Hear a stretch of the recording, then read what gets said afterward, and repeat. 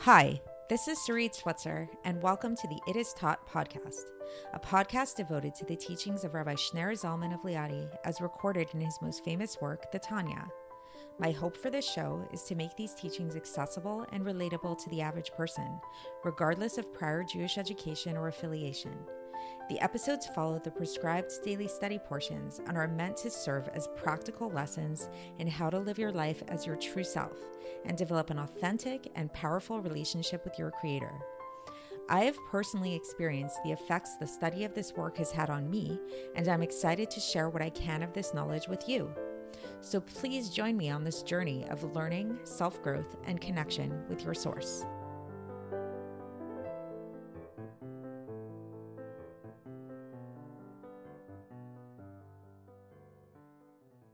Hi, and welcome to the It Is Taught podcast. This is episode 588 for the 14th of Tammuz in a regular year. So, as many of you know, of the many hats that I wear, one of them is that I am a certified yoga instructor, and I'm also an avid yoga practitioner myself.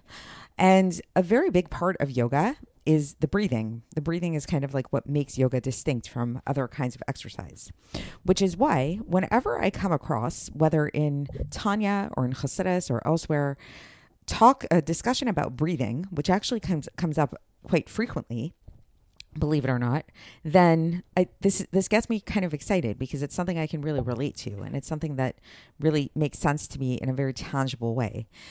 So in today's episode, I actually want to try to give you guys a little bit of a sense of that, give you guys a little bit of a piece of my feeling around it, because that's actually the topic of today. So if you've been following along the past few episodes, then you've seen that the topic we've been discussing is the idea of tshuva. Then we got into fasting, and it's a whole discussion that we've been getting into with all of this. But today we're actually going to go on a little bit of a tangent in another direction, which the Alter Rebbe says is necessary to help us understand yesterday's episode, yesterday's portion of Tanya. So please go back and listen to yesterday's episode to get caught up if you haven't already, where it basically just introduced the concept of trying to define what tshuva is exactly. And we brought up a few questions in that regard, a few things that seem a little bit puzzling about that. So in today, the Alter Rebbe is going to take us on a little bit of a journey, and he's going to tell us that in order to really understand this, we have to understand how it is that God created man. And if you look at the story of creation, and we've spoken about this quite in depth elsewhere in previous section of Tanya, the section entitled Shayachut Ve'amunah, to be specific, we keep talking about this idea about how in the story of creation, it doesn't say that God made this, God made that, but it said that God spoke the world into creation. God said, let there be light, and there was light. God said, let there be a firmament, and there was a firmament. So speech is really the building block of all of creation. Now, there's one exception to this rule. The exception is the creation of the human, the creation of Adam and Eve, Adam and Chava. When it describes the story of the creation of the human being, it doesn't talk about God speaking them into existence, but rather it describes God as breathing them into existence. It's the Hebrew says, V'yifach ba'apav nishmat chayim, that God breathed into man the soul of life. So I found this really interesting, right? And really thinking about this again from a more yogic perspective and from a more kind of physiological perspective, what I'm picturing here is in this breathing into man, the soul of life, this type of breath is specifically what we can call an exhale, like when you blow, when you go, like that kind of thing. And so exhalation is really interesting because when we think of an exhale, that's usually what we think of, right? We usually think of somebody going like, or something like that. But the truth is, exhales come in many different formats. Did you know, for example, that speaking is a form of exhale? So what I'm doing right now, I am exhaling right now. This is a form of an exhale. When you laugh, that's a type of exhale. When you cough, that's you exhaling. Yawning is a type of exhale. So there are many, many different types of exhales. However, nevertheless, there is a difference between speaking, between coughing, between laughing, like those kind of exhales, and a more purposeful, like intentional type of exhale where you're literally blowing, like when you blow up a balloon, it takes a little bit more effort, right? So I thought it might be kind of cool to just before we get into the text today and speak about this a little bit more, to lead you guys on a little bit of a guided meditation to get you in tune with your exhales and notice how the inhale and the exhale flow and really notice this exhalation. So take a moment to get comfortable. You could be sitting or standing for this. It doesn't really matter, but you should be, you could even be lying on your back if that's preferable to you. But the main thing is that your spine should be like as straight as possible. So like you want to have your shoulders back and just relaxed, and then place your hands on your stomach. And just take a moment without any effort at all to just notice the flow of your breath without forcing your breath, without controlling your breath in any way. Just notice how your body moves with your breath. If you're relaxed, you might begin to notice that when you inhale, your stomach expands slightly. And when you exhale, your stomach moves back in. If this doesn't happen, don't worry. It's not a yoga class today, so don't get too caught up in it, but just give that a try. So just notice what happens on your inhale. You're letting air into your body, into your lungs. Exhale, you're letting air out of your lungs. And continue to do this a little bit more on your own. And just really, really focus on that exhale. Notice where the exhale is coming from within you. Notice where it leaves your body. Does it leave your body through your nose? Does it leave your body through your mouth? So in yoga, we like to breathe primarily through the nose, though there are some exceptions. So just feel that outflow of breath. Feel how when you are breathing out, you're breathing air into the world. You're breathing something from within you. Where is that breath coming from? It's coming deep, deep, deep within your lungs, within you. Maybe you can take a more forceful breath now. So there's this idea where you breathe really deeply in your inhale and then forcefully go, make the ha sound. So try to do that a couple of times. So breathing in and then just like that. And just notice that that's a little bit more forceful. Again, when you blow into a balloon, that might be a little bit more forceful also. So just take a moment. And okay, so that's our breathing exercise for today. And so now we're going to come back to the Tanya. So hopefully that gave you a little bit of an experience of what breathing is, what exhalation specifically is. And when we talk about God breathing the soul of life into man, you can maybe have a little bit of a visual for this. And as we've spoken about elsewhere, God obviously is not a person. When we use these anthropomorphic imagery to describe God, it's really just to help us understand better, but it's not, God doesn't have a mouth and lungs the way we do. It's something very different. But the way we can kind of relate to it, and the reason why we do call it God's breath and God's exhale, is because just like when we exhale, especially when we exhale with force, then this is happening. This is coming from someplace really deep within ourselves. It's different than when we speak. So if you speak words, if you're just talking, yes, that's coming from within you, but it's not as intimate. There's something very intimate about the breathing. You picture, when people kiss, they're exchanging breath. They're not talking. People talk to each other. That's one level of like intimacy of speaking, of connecting. But then if they actually kiss each other on the mouth, that's a really strong level of intimacy. They're exchanging exhales. They're actually exchanging their breath, right? So there's something very intimate about breath, something very internal. So all of this being said, let's get straight into the text and see how the Alter Rebbe explains all of this, because it is quite interesting, quite fascinating. So the Alter Rebbe begins and he says that all of the above, everything that we've been talking about, again, refer back to yesterday's episode for what we mean by this, can all be explained according to that which is found in this phrase, this citation from Devarim, chapter 32, verse 9, which says, Ki chelek Hashem amo b'gomer, which means that God's nation are a part of him. So what does it mean? What does it mean that we are a part of God? So the Alter Rebbe says, again, he looks at this very etymologically. When it says Chelek Hashem, Hashem is like a euphemism for the name Yud Kei Vav Kei, for the Tetragrammaton. So it means that we are, as a nation, we are a part of the Yud Kei Vav Kei. So what does this mean?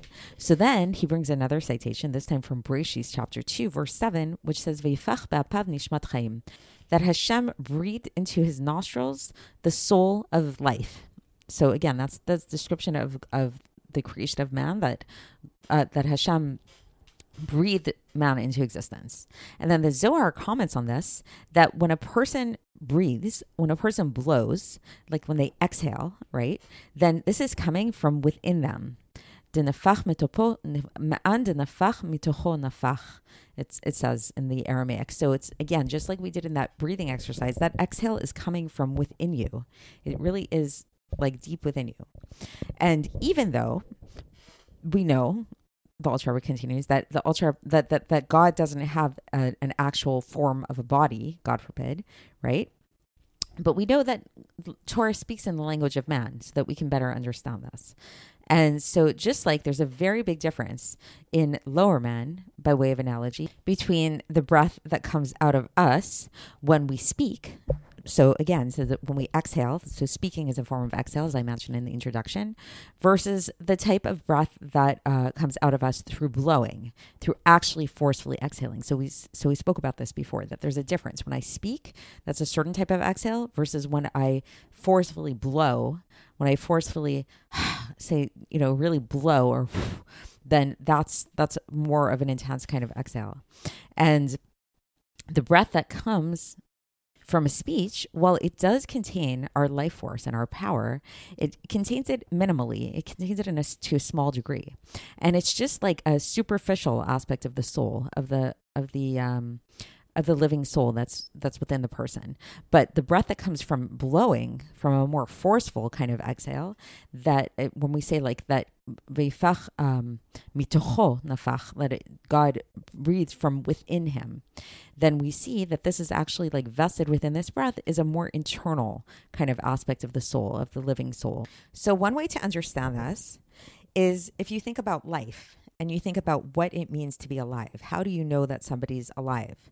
So let's say if somebody is sleeping in the other room, and, do you ever have the experience with like a very old grandparent or a baby or something, and then somebody who's worried about them will say like, just go in and check that they're breathing. Go check that they're breathing. So there's something about breathing that we all understand is really synonymous with life. When a person eventually, after 120 years passes away, then their breath leaves them. They stop breathing, which is not the case with speech, right? So as much as speech is a form of exhale, that speech is a form of breath, it's not really essential to life in the way that just breath for breath's sake is, really.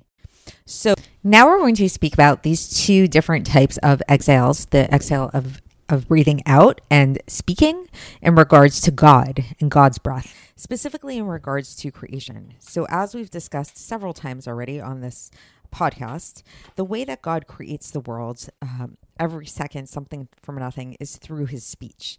And while speech is definitely a form of breath, and we actually call the speech the spirit of God's mouth, it's not the same thing as the type of breath that came about when God created man. When it describes the creation of man in the Bible, it talks about God blowing breath through his nostrils into the soul of man. So there's something about breath, about man, that's different. It's coming from a more intimate place with God. And this is really the point that the Alter Rebbe is going to want to bring home, is really this profound difference between man and between man as created being versus everything else in the world, including the heavenly hosts, including the angels, including everything. There's something different about the existence of the human being. So getting back into the text now, so the Alter Rebbe says that this that we've been speaking about the difference between the exhale for man of, the blowing coming from a more intimate place within man versus speaking being a little bit more superficial. So this is just like, by way of analogy, but to an infinite degree of difference, when we look at creation. And there's a very, very big difference in terms of speech and in terms of breath and in terms of this blowing. So when we look at all of the heavenly hosts, even the angels, which were all created something from nothing, and all of their existence and all of their vitality comes from the superficial aspects, from the external aspects and the influence that comes from the infinite God to vivify the world. This is called the spirit of God's mouth, by way of analogy. as we say, so this comes from Tehillim in chapter 33, verse 6, where it says, "Uvoach piv kol tzva'am," that by the breath of his mouth, all their hosts were created, right? So this is something we've spoken about again numerous times in this podcast. This comes up a lot in Tanya, that the way that God creates the worlds, even the higher worlds, the angels, all of that comes about through the spirit of his mouth, through his speech, through his voice.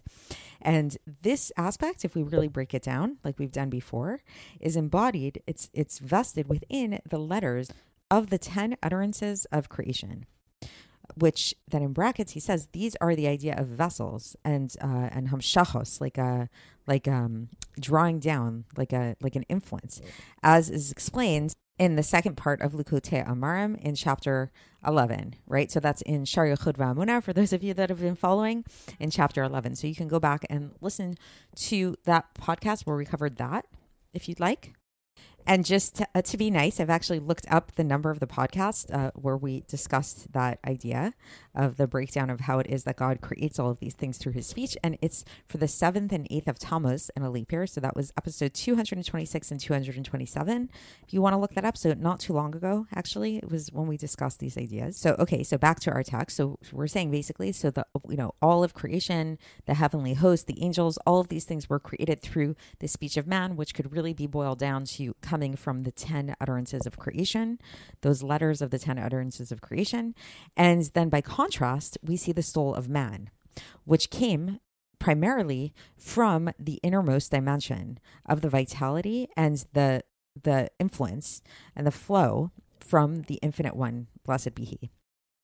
As it says, and we quoted this before, this idea of Vayifach ba'apav nishmat chaim, that Hashem blew into man his soul. So we see that the first part of when God initially created man, he did this with breath. He did not do this with speech. And then interestingly, we see that afterwards, then there was a process of descent, and that it did come about. Man did become then created through speech, like everything else, where it actually does say, it says, Naaseh Adam b'tzelmenu k'dmutenu. This is in Bereshit chapter 1:26, which literally means that God said, let us make man. So he actually did use speech to create man. It just initially, it started with breath. Initially, it started with him blowing life into him. And then in a descending kind of way, then there was the speech aspect of it. And the reason why this happened, why did there have to be this aspect of speech, is in order to, because man had to be, the soul of man had to be vested within a body in this lower world down here. And so now the Alter Rebbe brings up a really interesting point about all of this. And he says that this is why we see that angels are sometimes called Elokim in scripture. So sometimes you'll see throughout scripture, then when we're talking about angels, they're referred to as Elokim, which Elokim is another word for God. It's one of God's names. So it's kind of confusing. It's like, is it angels or is it God, or what are we talking about here? And the Alter Rebbe gives a few examples of this, where he says, this one's from Dvarim chapter 10, verse 17, where it says, Ki Hashem Elokechem hu Elokei haElokim, where it says, for the Lord your God, he is a God of gods, Elokei haElokim, which, what does it mean, God of gods? The understanding of that is that last God, that last Elokim, is referring to angels. Another example is in Tehillim chapter 136, verse 2, where it says, Hodu le'elokei haElokim, praise the God of gods, or Elokim. So meaning to say, praise the God of, in this case, the Elokim means angels. So it's like this word Elokim is very strange, because it's like, it could either mean God or it could sometimes mean angel. Another example, that he brings a final example here, this one's from Iyov, chapter 1, verse 6, where it says, Ve'evu b'nei haElokim li'tzetzev gomer, which literally means the sons of Elokim came to present themselves, which in this case, again, it's a reference to angels.